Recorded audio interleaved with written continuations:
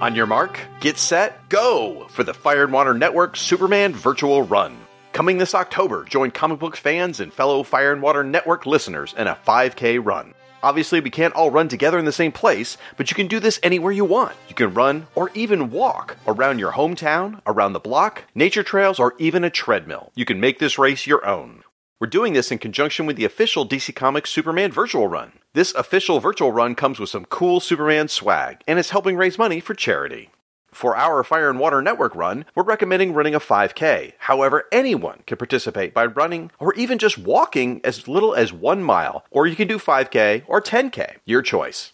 For those participating, just pick any date in October to run. Many of us are targeting the week of October 18th through 24th, but any October date works. For more information and to register for the Fire and Water Network run, visit our Sign Up Genius page at fireandwaterpodcast.com/run2021. That's RUN2021.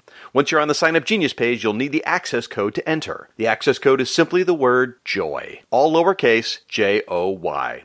Now, there's no cost to join this Fire and Water Network run. However, we strongly encourage you to also register for the official DC Comics Superman Virtual Run on their website. It's a fun program that comes with great Superman Run perks. Their fee is $40 per individual, but remember, they are helping raise money for charity.